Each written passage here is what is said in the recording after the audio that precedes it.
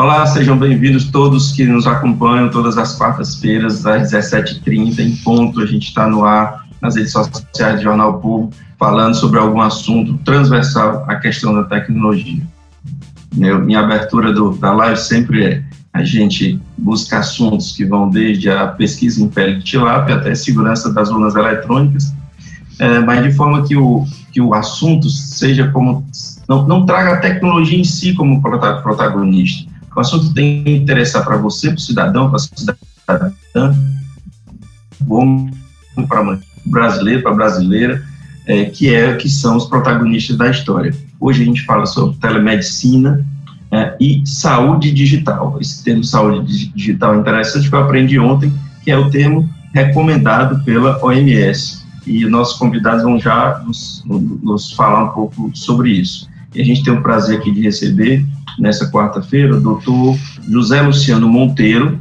Ele é diretor de Telemedicina e Saúde Digital do Hapvida e da Maida.health. Também conosco, Milena Rosado, que é CEO e cofundadora da Audo Tecnologia. Quem acompanha a coluna do POVO Tecnologia sabe que já tem matéria lá sobre a Audo, mas eu peço licença aqui ao Luciano para a gente... Obviamente, gente cavalheirescamente, começar com a participação da Milena explicando para a gente o que é e como surgiu a Audo. Prazer em recebê-la. Oi, gente, boa tarde. Primeiro eu queria agradecer aí a oportunidade de estar aqui com vocês, né, com o Luciano, com a Hamilton. É uma honra estar aqui. Bom, a Audo, ela nasceu... de uma iniciativa de mim, que já trabalho há 10 anos no ramo da saúde, né? Eu tenho uma clínica de ramo popular, que é a Clínica Via Médica. Ela fica situada em Maracanaú, que é a zona metropolitana aqui em Fortaleza. E a gente ainda tem muita dificuldade de acessar os sistemas da saúde, a tecnologia na saúde, ela ainda é muito cara, né? E, de certa forma, a Audo, ela nasceu assim, né? Nesse berço aí. E a gente está, desde 2007, já desenvolvendo soluções, né? 2007? Não, desculpa, 2017. Desenvolvendo soluções, né, para o diagnóstico por imagem. A gente trabalha muito com pesquisa e desenvolvimento, né, porque as nossas soluções, ela é para a prática médica, né? A gente trabalha no ato médico, o médico...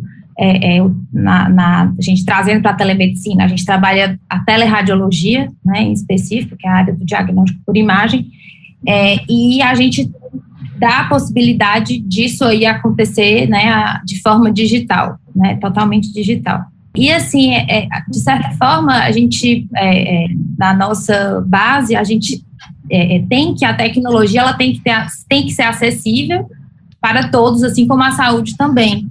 Sim. Então, nascemos, né, embasados nisso, nessa questão do acesso, que a gente acha que não adianta a gente ter a tecnologia e ela não ser acessível. Mas ela surgiu na forma clássica por meio de algum edital de inovação ou foi uma aventura de vamos fazer e vamos vender a solução? Na verdade, foi uma coincidência. Eu estava precisando de um software para fazer teleradiologia na minha clínica, eu estava buscando ele, eu não conseguia encontrar nada que me atendesse, porque ou era web e o link que chegava até lá não aguentava, não suportava, ou então eu ia ter que comprar uma solução estrangeira que eu ia ter que pagar em dólar. E aí, coincidentemente, o meu sócio, né, que é o Leonardo, ele estava fazendo uma finalização de curso dele e ele já estava trabalhando mais ou menos com processamento de imagem, né, que é a área dele.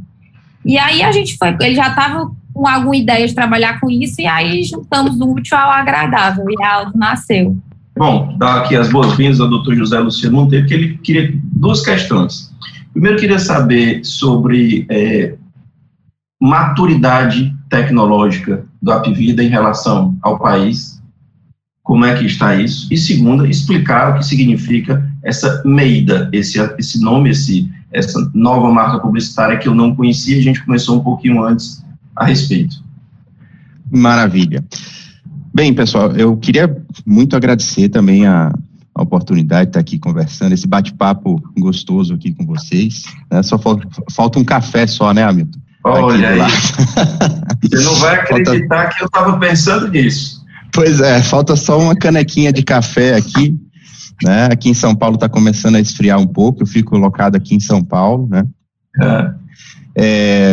Mas falando um pouco sobre, vou falar primeiro da Maida, e depois eu acho que eu consigo puxar melhor até sobre a tecnologia da Hapvida. A Maida.health, ela é uma health tech brasileira, né, nascida da fusão entre duas grandes health techs, uma delas é a Aptech e a outra é Infoway, duas grandes empresas de tecnologia nordestinas se fundiram e formaram uma grande empresa que é a Maida.health, que está presente hoje em 19 estados do país. Hoje tem ex-Hapvida, né? Fora da Hapvida tem mais de 1.200.000 vidas que são cuidadas de diversas formas, desde a parte de telehealth, né, de telemedicina, que é o nosso papo aqui hoje, Saúde Digital, até sistemas de BPO e ERP, que coordenam toda a parte de regulação, auditoria médica, né, regulação de planos e outros sistemas de saúde, que são as autogestões. Então, hoje, a Maida.health, ela também tem braços de tecnologia e projetos de tecnologia dentro da Hapvida, esses projetos muitas vezes ligados à inteligência artificial, e aí eu consigo puxar um pouco sobre o que a Hapvida também tem colocado de tecnologia na saúde, mais especificamente na área de saúde digital, porque além das tecnologias de inteligência artificial, nós estamos utilizando a telemedicina já faz muito tempo. Então, hoje, a telemedicina dentro da Hapvida não é uma novidade, né? Em 2013, a gente já fazia um modelo de teleinterconsulta nas clínicas, e esse modelo já funcionava bem em termos de processo. Ainda existia algum gap de tecnologia, pois a videoconferência naquela época não era a vídeo que nós estamos falando aqui hoje, né? Mas em 2018 nós tivemos uma grande expansão desse serviço de teleconsultoria para hospitais. Hoje a gente tem 35 unidades hospitalares conectadas no sistema de telemedicina, né, a maior rede de telemedicina hospitalar do Brasil. Nós temos um programa de teleconsultas, tanto de urgência como eletivas, que chega a fazer em torno de 50.000 atendimentos por mês, chegou a 90.000 atendimentos no pico de pandemia, e programas especiais de telemonitoramento de pacientes crônicos, com doenças crônicas, que também estão sendo cuidados através da telemedicina e saúde digital. Então, sim, de fato, existe essa tendência dentro do sistema Hapvida, que é capitaneada tecnologicamente pela Maida.health dentro dos seus sistemas, seu software que é utilizado em todos esses atendimentos. Nós estamos falando, Milena e Luciano, nós estamos falando de mais desafios, mais tecnologias galopantes, buscas por soluções e, consequentemente, mais soluções mais caras, ou nós estamos falando de mais pulverização na busca por soluções e, portanto, soluções mais baratas. A minha pergunta quer chegar na seguinte questão que a gente começou a falar antes: acesso das pessoas.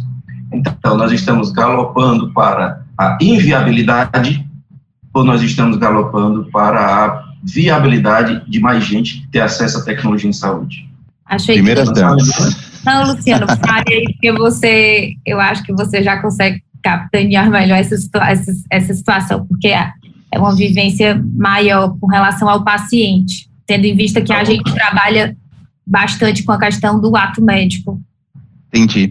Eu vou começar então, eu vou puxar, esse é um ponto extremamente importante, tá, Hamilton? Porque eu também, hoje, tenho uma posição de coordenador do Comitê de Telesaúde da Abrange, tá, que é a Associação Brasileira de Planos de Saúde. E um dos pontos que a gente sempre traz nas reuniões, seja em reuniões públicas ou com os próprios planos de saúde, é acesso. A telemedicina ela veio para trazer acesso à saúde à população. E a gente sempre pensa, quando a gente fala de telemedicina e saúde digital, a gente sempre pensa em robôs, em em tecnologias super megalomaníacas. E, na verdade, a gente está falando em conectar as pessoas. Tá?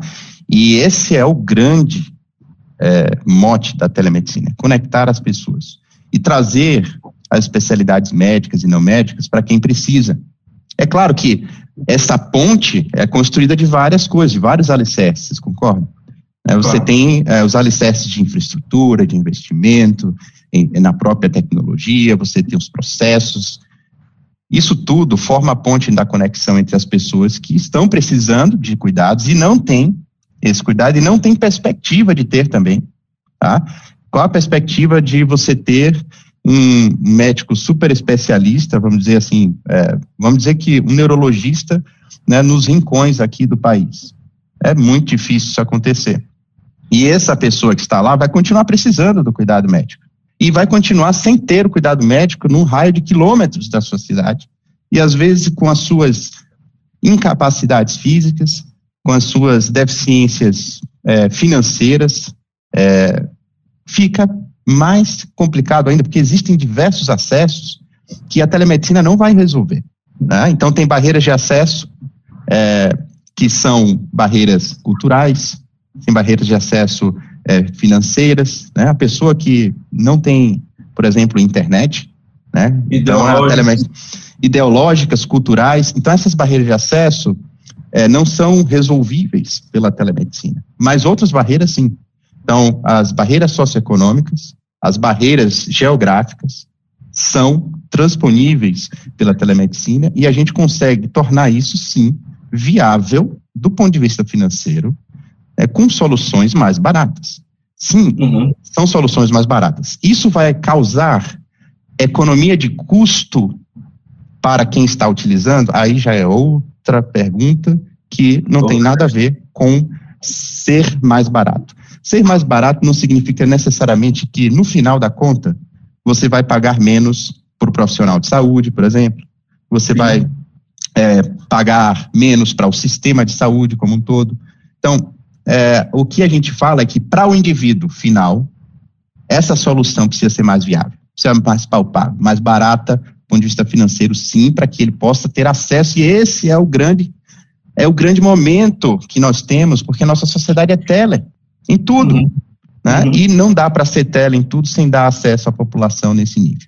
Milena, eu queria saber, você, as pessoas que cercam você, fundaram a Audo em 2017, obviamente ninguém sabia o que essa loucura pela qual a gente está passando. O que aconteceu no primeiro ano de pandemia? O que aconteceu em termos de negócio de vocês? Foi uma super procura, foi uma super instabilidade, não sabia se o que vocês tinham desenvolvido ia funcionar, enfim. Eu queria só fazer aqui um adendo à vontade a essa questão, né, da telemedicina. Existem vários entraves, né, e que a gente aí está tentando ir contra isso, mas o que eu vejo é que a abertura às novas tecnologias na saúde, né, através da telemedicina, ela vai contribuir não só para a telemedicina, mas a assistência médica como um todo.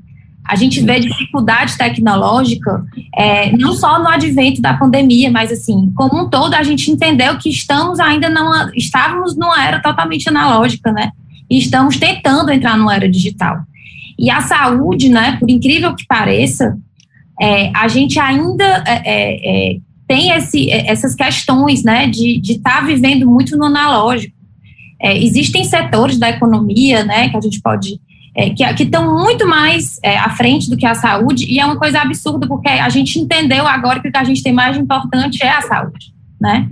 Então, eu vejo que também essa questão da pandemia, ela trouxe uma discussão que eu acho muito importante, que eu acho que o doutor Luciano deve até entender, mas como tem essa questão de uma rede própria, né, por exemplo, do Hapvida, que eu acho que é até mais fácil de controlar, que é esse problema da fragmentação de sistemas, a fragmentação dos prontuários, porque a gente vê a telemedicina, como ele falou, né, é louvável terem tido tantos atendimentos, deve ter sido realmente muito bom para esse pessoal que não tinha acesso a nada, que conseguiu ter um médico ali na frente dele, né. Então, mas vendo do ponto de vista, né, que, por exemplo, eu posso falar, né, que eu tenho uma clínica popular, vendo do ponto de vista dos consultórios, das clínicas, a gente pensar na telemedicina ainda é difícil, sabe? Porque é muito mais fácil quando a gente pensa num plano de saúde que tem uma rede própria, que tem tudo unificado, que consegue ter uma TI, um movimento bem forte aí para a gente conseguir estar trazendo melhorias para esse sistema tecnológico. Então, assim, é ainda difícil falar na telemedicina, porque justamente quando a gente fala de acesso, é que todos têm que estar acessando também isso, né? De certa forma, a gente tem que pensar como é que vai haver essa inclusão. Tem o SUS também, que a gente sabe da dificuldade que é. Então, eu acho que essa questão, enfim, dessa fragmentação que ainda há na saúde aqui no país, é muito difícil da gente estar lidando com essa questão aí da telemedicina de uma forma que a gente consiga pensar que vai haver realmente impacto. Não que a gente não tenha conseguido, mas a gente tem que pensar de outros ângulos também, né? Enfim, isso aqui eu só estou falando porque é a minha realidade, né? Que eu consigo ver. Bom, e aí, respondendo aí a 2020. questão... da sua pergunta. Acho que como todo mundo, né, a gente ficou meio se situando de como é que isso ia acontecer, mas foi muito interessante para a gente, porque eu vou falar melhor aí quando a gente achar que vai ser interessante, mas assim, a gente na Audo, a gente conseguiu muitos projetos de subvenção, editais, e surgiram muitos editais, e foi uma oportunidade, porque assim, existiam entraves na telemedicina, as quais a gente tinha tecnologia para aplicar na teleradiologia, só que a burocracia na lei não me deixava. Então, quando saiu aí a questão do CFI... A nova lei, né? Isso. Então, foi, de certa forma, uma festa para a gente, porque a gente pensou, poxa, agora isso aqui vai funcionar. E aí foi bem interessante, porque a gente conseguiu colocar projetos, né? A gente foi, inclusive, aprovado, né, nesse projeto específico, que é para teleradiologia, que a gente quer fazer isso de uma forma mais acessível. E aí, para a gente, então, foi muito legal por isso, mas também eu acho muito importante falar, assim, a gente trabalha com inteligência artificial também. E aí, a gente desenvolve, a gente tem vários projetos disso, e aí, assim, a gente sempre pensava, não, eu acho que isso aqui a gente vai conseguir colocar no mercado, a gente pensava a longo prazo, acho que daqui a 3, 4 anos isso aqui vai ser aceitável pelo médico, né? E aí, quando a gente, eu nem sabia que ia acontecer isso, mas assim, sei lá, 6 meses depois, a gente viu que, meu Deus, isso já é uma realidade, a gente já tem que botar no mercado agora, a gente tem que correr. E foi maravilhoso, porque a gente está vivendo o que a gente achava que ia viver só há 4 anos. Aí o problema é que a gente está tentando correr atrás disso, senão não é fácil. Então teve uma explosão de necessidades e de viabilidades e oportunidades, né? Vou falar em oportunidade, Luciano. O Hapvida tem interesse em lançar editais também, uma coisa que tem sido muito comum na busca dos suas próprias resoluções?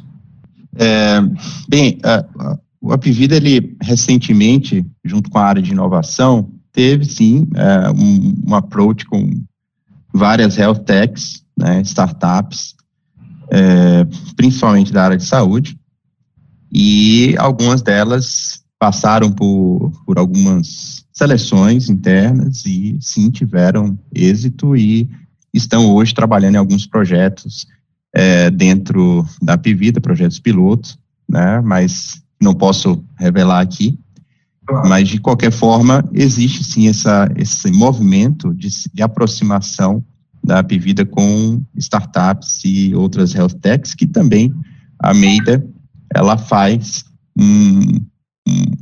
capitaneia esse processo, né, juntamente com a área de inovação, faz uma filtragem, né, faz toda uma parte de pesquisa também sobre esse assunto, já que a Maida tem hoje um corpo, né, de cientistas, né, professores mesmo de universidades que trabalham na Maida, né, são mais de 25 doutores e pós-doutores em inteligência artificial e machine learning, e que pouca gente fala aqui no Brasil, né, sobre esse assunto ainda, mas cada vez mais tem sido colocado nas mesas de discussões, inclusive em Fortaleza, onde teve um dos primeiros eventos, assim, os grandes eventos de inteligência artificial, e promovidos também pelo Ministério da Saúde, Ciência e Tecnologia, e acredito que Fortaleza tem se tornado, no Ceará como um todo, tem se tornado um polo, né, desse tipo de estudo científico, tá?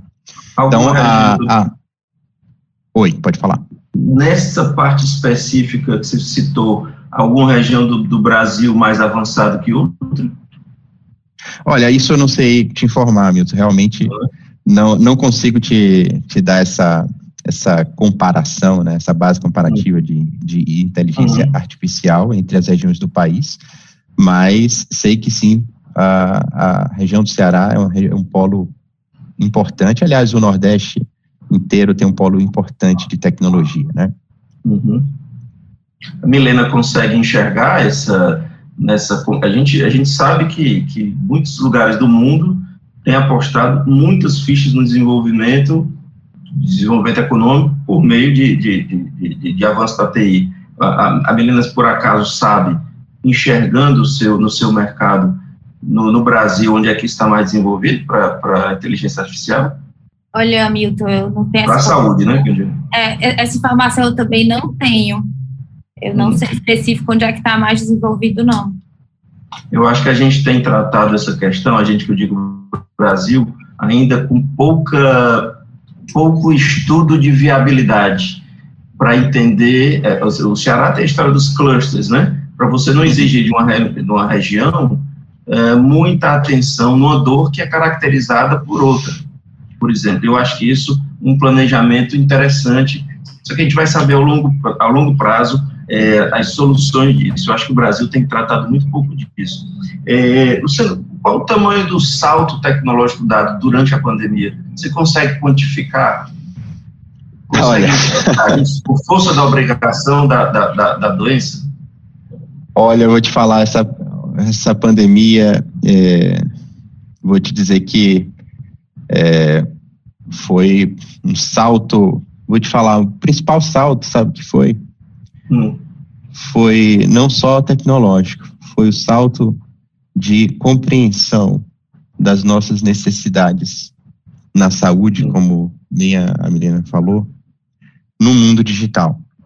E aí eu já puxo um pouquinho que a Milena falou e disse assim, nós estamos ainda muito analógicos.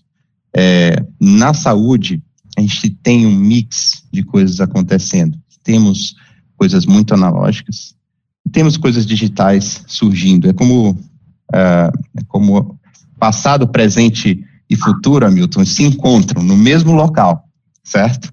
Só que o passado não morreu ainda, o presente está lá e o futuro já surgiu, certo? Perfeitamente. O futuro já está aqui, já está entre nós, já surgiu, está convivendo entre a gente. Muitos já enxergaram, outros nem tanto. Mas, do ponto de vista de tecnologia, o salto, ele foi enorme em utilização, certo? Na interoperabilidade de sistemas, que ainda existe um gap gigantesco de interoperabilidade, mas isso melhorou bastante. E também de compreensão cultural da importância que a tecnologia tem no dia a dia das pessoas. E aí é aquela coisa, você não sente falta da luz na sua casa? Você concorda? Sim, sim. Por quê? Porque ela está lá. Você liga, o ventilador está lá, a luz está lá. Mas quando você sente falta da luz? Quando ela não está lá. Sim. Né? Esse é o mundo que nós vivemos hoje. A gente sente falta da internet hoje? A gente só sente falta da internet hoje quando ela não está lá. certo? Então, a internet, vocês concordam que a internet virou a nossa luz, tá? Então, seja nas finanças, seja nos aplicativos de transporte, seja na nossa diversão, seja nas nossas relações sociais, ou até mesmo se você, sei lá, quiser fazer uma viagem e alugar uma casa diferente, né, por Airbnb. Qualquer coisa desse tipo, você usa isso aqui, tá? Então, culturalmente, nós somos digitais e até mesmo pós-digitais. Minha filha é de 8 anos, né? E as minhas duas pequenas gêmeas de 3 anos, elas viveram intensamente, né, essa pandemia. Graças a Deus, todo mundo saudável. A gente ficou mais ou menos isolado aí nesse período. E elas viveram tão intensamente isso que minha filha fez 8 meses de aula online. Essa é mais velha, tá? 8 meses de aula online seguidas, e ela ainda teve essa oportunidade. Tiveram crianças que nem conseguiram por falta de acesso, tá? Então, você acha que essa criança teve 8 meses de videoconferência, ela vai ter a mesma relação com a saúde ou com qualquer outra coisa no seu futuro? Não vai. Ela está transformada pro resto da vida. Pro resto da vida. Então, para ela, não existe uma concepção de a internet está fora do ar. Não existe isso. Essa concepção, para ela, não tem lógica no sistema. Tá? Então, a gente chegue logo para ela, para dar essa estabilidade que a gente aqui está travando, por exemplo. Aí é um outro ponto, né? Porque 5G é uma realidade que ainda acredito que vai demorar um pouco para a gente ambientalizar isso para todo mundo. E vai ser uma outra opção, principalmente na questão da saúde, né? Mas a grande transformação nossa é cultural. Sim. É cultural, não adianta a gente ter um salto tecnológico. Imagina só você chegar com um sistema de videoconferência no século XIX. O que iria acontecer? Provavelmente você ia para a forca. Provavelmente. Vocês concordam comigo? Você ia para a forca. Por quê? Porque compatibilidade cultural com aquela tecnologia era impossível de acontecer. Tá? Milena, qual é o teu maior desafio hoje? Olha, eu tenho tanto desafio, né? Mas eu acho que... Escolha o maior e mais complexo. Olha, eu vou emendar com o que o doutor Luciano falou como desafio. A gente vem tentando... já que na saúde eu falei desse problema, que eu acho que a gente ainda está um pouco analógico, a gente está tentando ver o outro lado. Todos nós somos pacientes, todos, né? E eu acredito que a partir do momento que a gente consegue empoderar o paciente e ele começa a se questionar a respeito das informações da saúde dele, a mudança vai partir daí. Porque a gente está... O que é que eu noto? Eu noto que, assim, eu não vejo as empresas preocupadas... Eu não estou falando de grandes empresas, de grandes planos, operadoras que conseguem fazer isso. Mas eu estou falando das clínicas, dos hospitais, que eles, de certa forma, eu não vejo a preocupação em volta dessas informações, né? E a gente também aí tem o advento aí da questão da LGPD, que veio para ajudar, mas a gente ainda está muito precário nesse sentido. Então, agora, o meu desafio, assim, eu entendo que o meu desafio é o empoderar o paciente. Eu tenho que mostrar para o paciente que quanto mais informações ele tiver da saúde dele, melhor ele vai estar. Então, eu não acredito que isso aí, a gente só conseguiu entrar nesse lugar por causa da pandemia, porque ele só ia entender isso a partir de uma necessidade.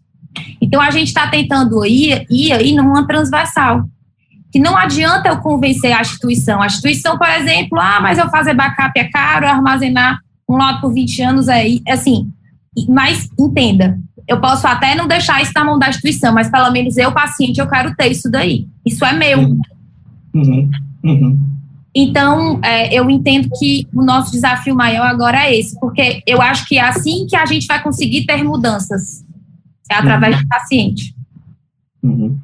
Bom, deixa eu registrar aqui a participação da professora Rosa Maria, Daniele dos Anjos, Cristiane Rosa, Raíza Vaz e Simone Moura, que estão aqui nos acompanhando. A Cristiana Rosa diz que está imperdível, e Simone Moura diz que foi muito importante a sua colocação. Vamos imaginar que seja para todos, né? A Beth Lopes também faz a sua participação, e a Daniele Andrade diz que foi uma ótima analogia essa do doutor José Luciano. Enfim, agradeço a participação de todos. Você falou aí do desafio de empoderar o paciente, e tem muito a ver com comunicação, né? Ele saber os motivos pelos quais ele precisa saber, o que ele precisa saber, quebrar os campos semânticos, né? Às vezes o linguajar do médico, do advogado, eles fecham muito esse conhecimento dentro de alguma perspectiva, e eu acho que o paciente tem que saber, de fato,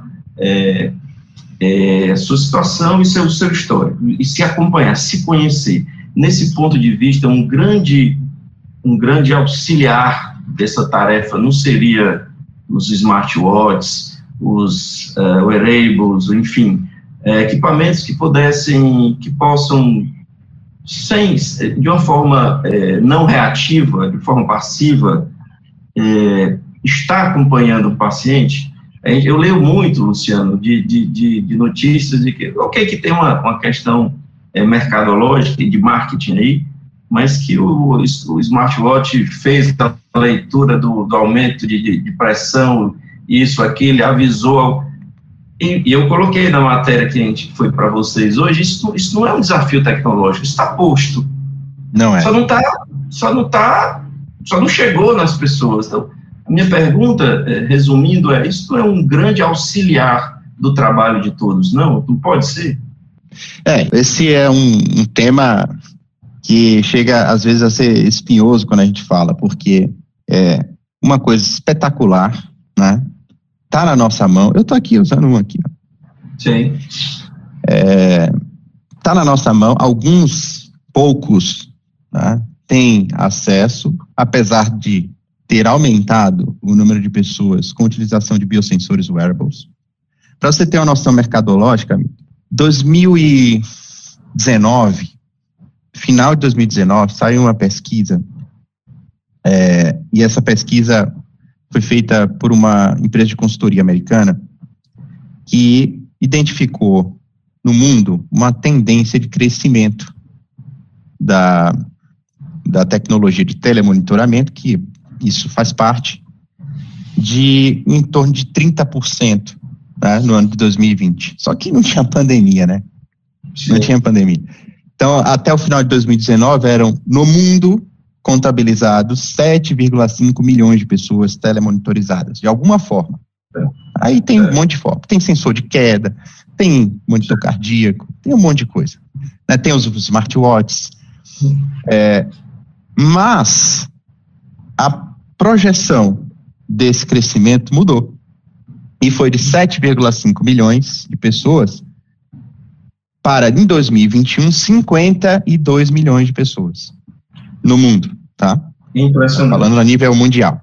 É um salto gigantesco, né? A gente pode falar aí um salto de quase 8 vezes o valor inicial preconizado.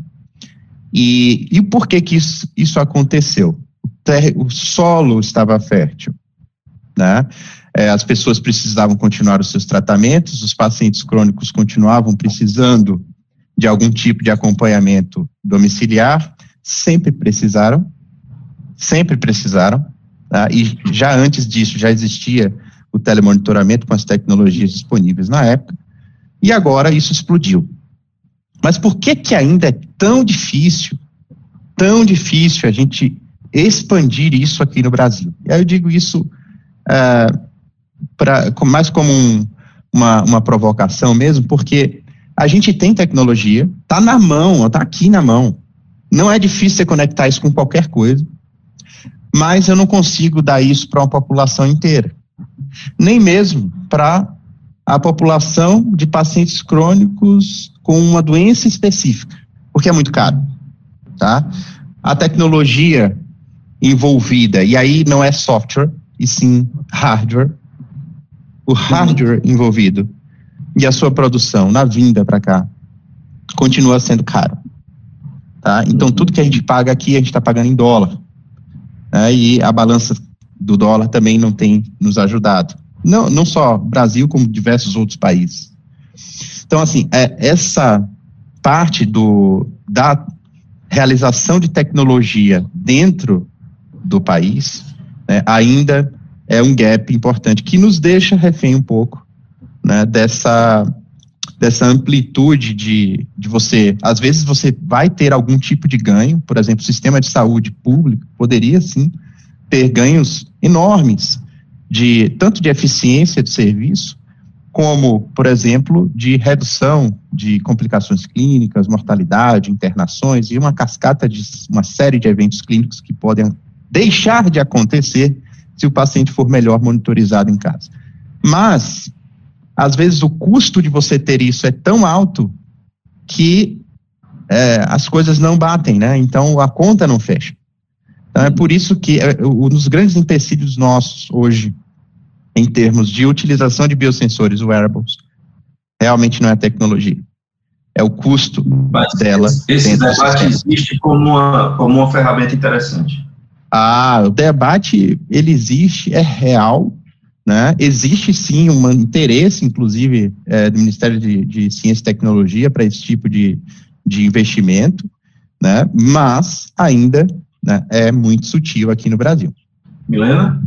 Bom, eu, de acordo com o que ele falou, né, trazendo um pouco para a minha realidade, a gente desenvolve, a gente tem um produto, na verdade, que chama Dama, que ele é um diagnóstico inteligente para mamografia.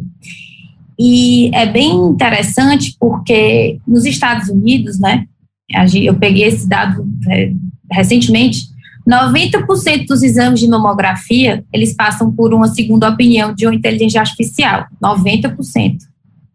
Aqui no Brasil, são poucos os lugares que utilizam.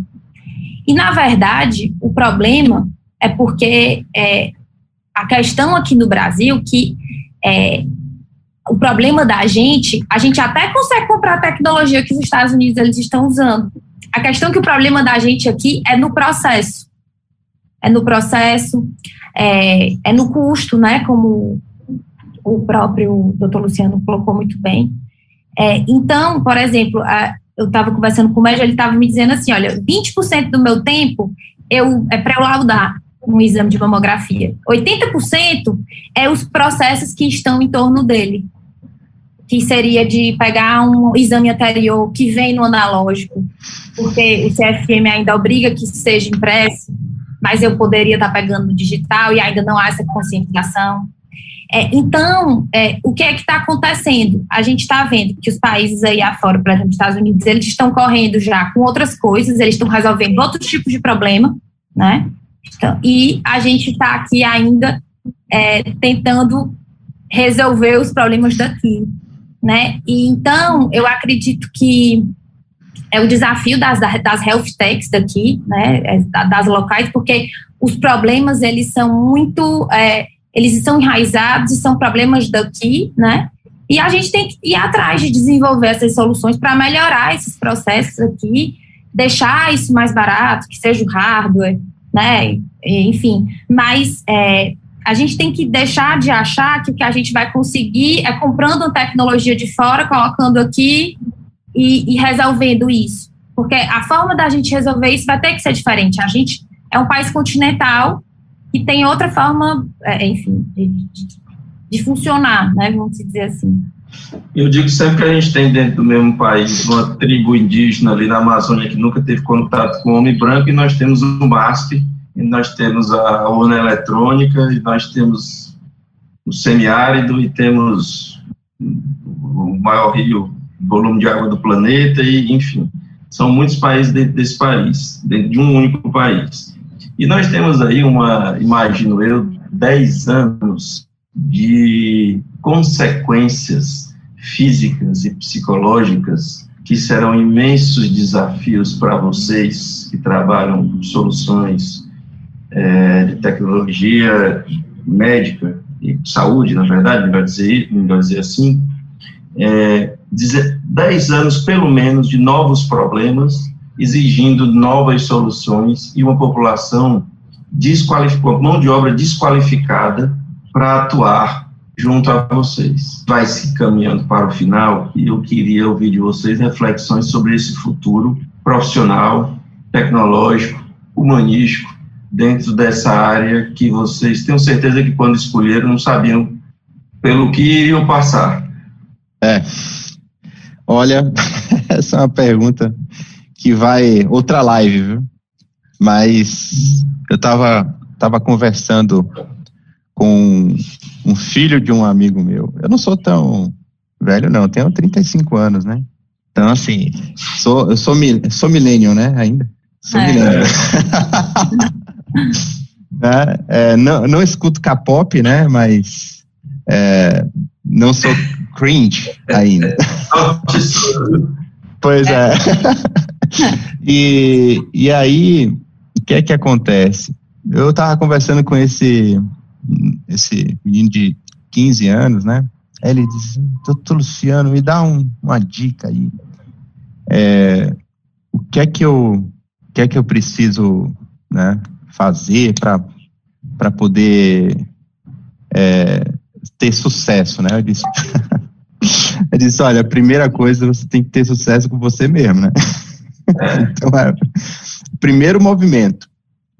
E para a nossa profissão, qualquer que seja, né, a gente tem que compreender o mundo como um mundo totalmente digital, tá?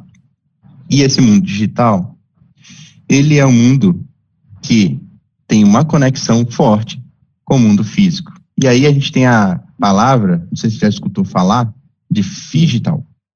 Já. Né? Eu acho que já deve ter escutado, tem sido cada vez mais republicada, e acho que isso vai se tornar até uma palavra mesmo, sendo utilizada aí ao longo dos anos. Tá? O digital nada mais é do que a união entre o físico e o digital. E aí isso vai, por exemplo, para as clínicas, né, os consultórios, que a própria Milena comentou. É simples, isso é uma questão de transformação cultural, isso não acontece da noite para o dia, não é tecnologia, tá? É transformação cultural. Sim. As pessoas que hoje, por exemplo, nos Estados Unidos saiu uma pesquisa no final do ano passado, foi publicada inclusive no Telemedicina, que é uma revista de telemedicina bastante conhecida, que identificou uma tendência interessante para os usuários, né, de saúde. 68% deles não iriam no médico que não tem nenhum tipo de conexão digital. É incrível isso. Agora me pergunto, será que as clínicas e consultórios vão resistir ao mundo analógico? Então essa é uma seleção, talvez uma seleção natural, né, de um movimento cultural da sociedade. Então, aqueles que, porventura, não se adequarem a esse rumo que a sociedade está tomando, que é virtualização de cuidados com conexão ao físico, provavelmente estará fora. Então, o que eu digo para os médicos que estão se formando agora, e falando especificamente para a minha categoria, é que eu sei que vocês são digitais, eu sei que vocês nasceram, provavelmente já numa era super digital, e muitos de vocês já trabalham dessa maneira. Mas aqueles que, porventura, foram engolidos pelo analógico durante a sua formação, que é 90% das faculdades médicas, sim, saiam do buraco da barriga da baleia. E saiam rápido, tá? Porque o mundo lá fora está completamente diferente do que a gente viveu dentro da faculdade de medicina. A ética médica e todo o conhecimento continua lá e continua evoluindo. Mas a forma como você entrega valor ao seu paciente e entrega valor à sociedade mudou. Ontem eu ouvi um professor de medicina da UFC, me disse que Alemanha, Austrália, Estados Unidos têm disciplinas nas suas escolas de saúde digital desde a década de 60. Eu fiquei abismado com essa informação, não duvidei porque não tenho conhecimento para rivalizar com o dele nessa área, obviamente. Mas isso para mim foi assustador, porque as escolas de saúde, né, todas as 19 profissões que envolvem a saúde, eu não tenho pouquíssimas essa maturidade. E começa-se a discutir currículo. Então, até que isso atinja um ponto de maturidade que chega ao cidadão, nós estamos muito atrasados. Milena? Achei muito importante o que o doutor Luciano falou, né? Totalmente verdade, concordo. Mas eu queria só colocar aqui um adendo, né? Que eu acompanho muito essa questão do marketing na medicina, né?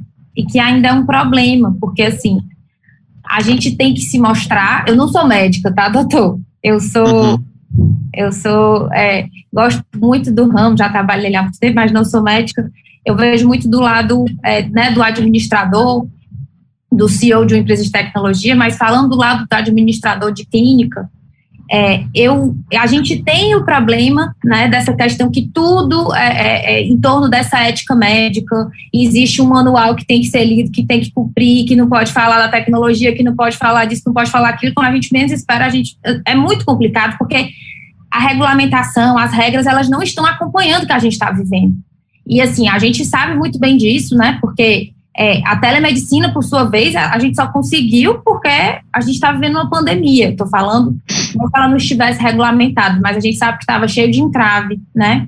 Então, eu entendo que existe muito entrave ainda que tem que ser liberado. Eu concordo plenamente que a gente tem que ir para o digital, os médicos têm que se conectarem, têm que entender isso.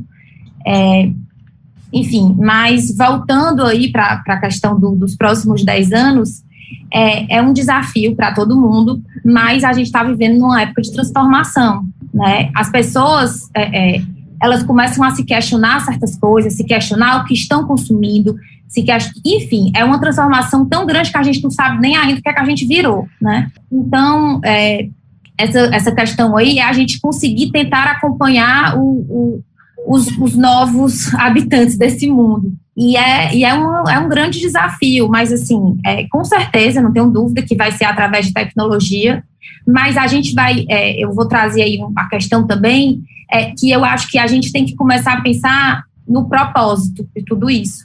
Porque, às vezes, a gente está aqui numa tela, eu estou vendo ali mas, assim, a gente tem que entender o que é que tem por trás, o que é que aquilo está te oferecendo, né? Que se isso tem sentido para mim ou não. A gente está vendo o consumidor mais consciente, né? Eu faço aqui essa fala, né, em homenagem, inclusive, a Simone, que é uma pessoa que me acompanha e me ajuda muito para eu encontrar esse lugar, esse novo lugar, e que ela me indagou muito isso, e é uma reflexão que todos temos que fazer, porque estamos sendo transformados por esse mercado, por esse novo consumidor, e na saúde não vai ser diferente, né? Então, a gente tem que começar a ver como é que a gente vai se colocar dentro disso. Então, eu acho que, por exemplo, a sua filha de 8 anos, ela não vai consumir que seja uma marca, um médico, uma operadora de saúde, que seja, que ela não acredite realmente, que aquilo não entregue algo que ela acredite, sabe? Então, essa consciência aí que está vindo aí nessa nova geração, eu acho que vai ser um desafio para todos, né? Enfim, existem outros, como o Hamilton colocou muito bem, que a gente vai ter problemas aí de 10 anos aí, que a gente vai ter um problema das universidades, da formação das pessoas, né, e tudo, mas ao mesmo tempo está acontecendo muita informação, as pessoas estão recebendo muita informação ao mesmo tempo, né? Então, enfim, era isso aí que eu queria falar aí dos próximos 10 anos aí, do que eu vejo que a gente tem que começar a se perguntar.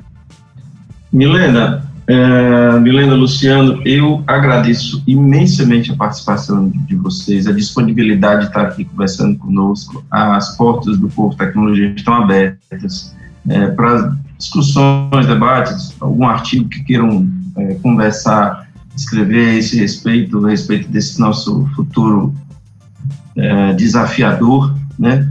Nós temos muitas coisas aí, implantables, o próprio 5G, que a gente não entende ainda bem o formato que vai chegar, mas a gente sabe que vai chegar, e aí a gente vai ter que aprender já executando todas essas mudanças, sendo atropelado por algumas delas. Além do José Luciano Monteiro, que é diretor da Telemedicina e Saúde Digital, da Hapvida e da Maida.health, e Milena Rosado, que é CEO e cofundadora da Audo Tecnologia. Agradeço também Daniel dos Santos, Cristiane Rosa, Raíza Vaz, Simone Moura e diatribes também são bem-vindas, do Luan Proluc, Brena Santos, Moisés Soares. Obrigado, Milena. Obrigado, Luciano. Obrigado a todos. Tchau, galera. Tchau. Um abraço.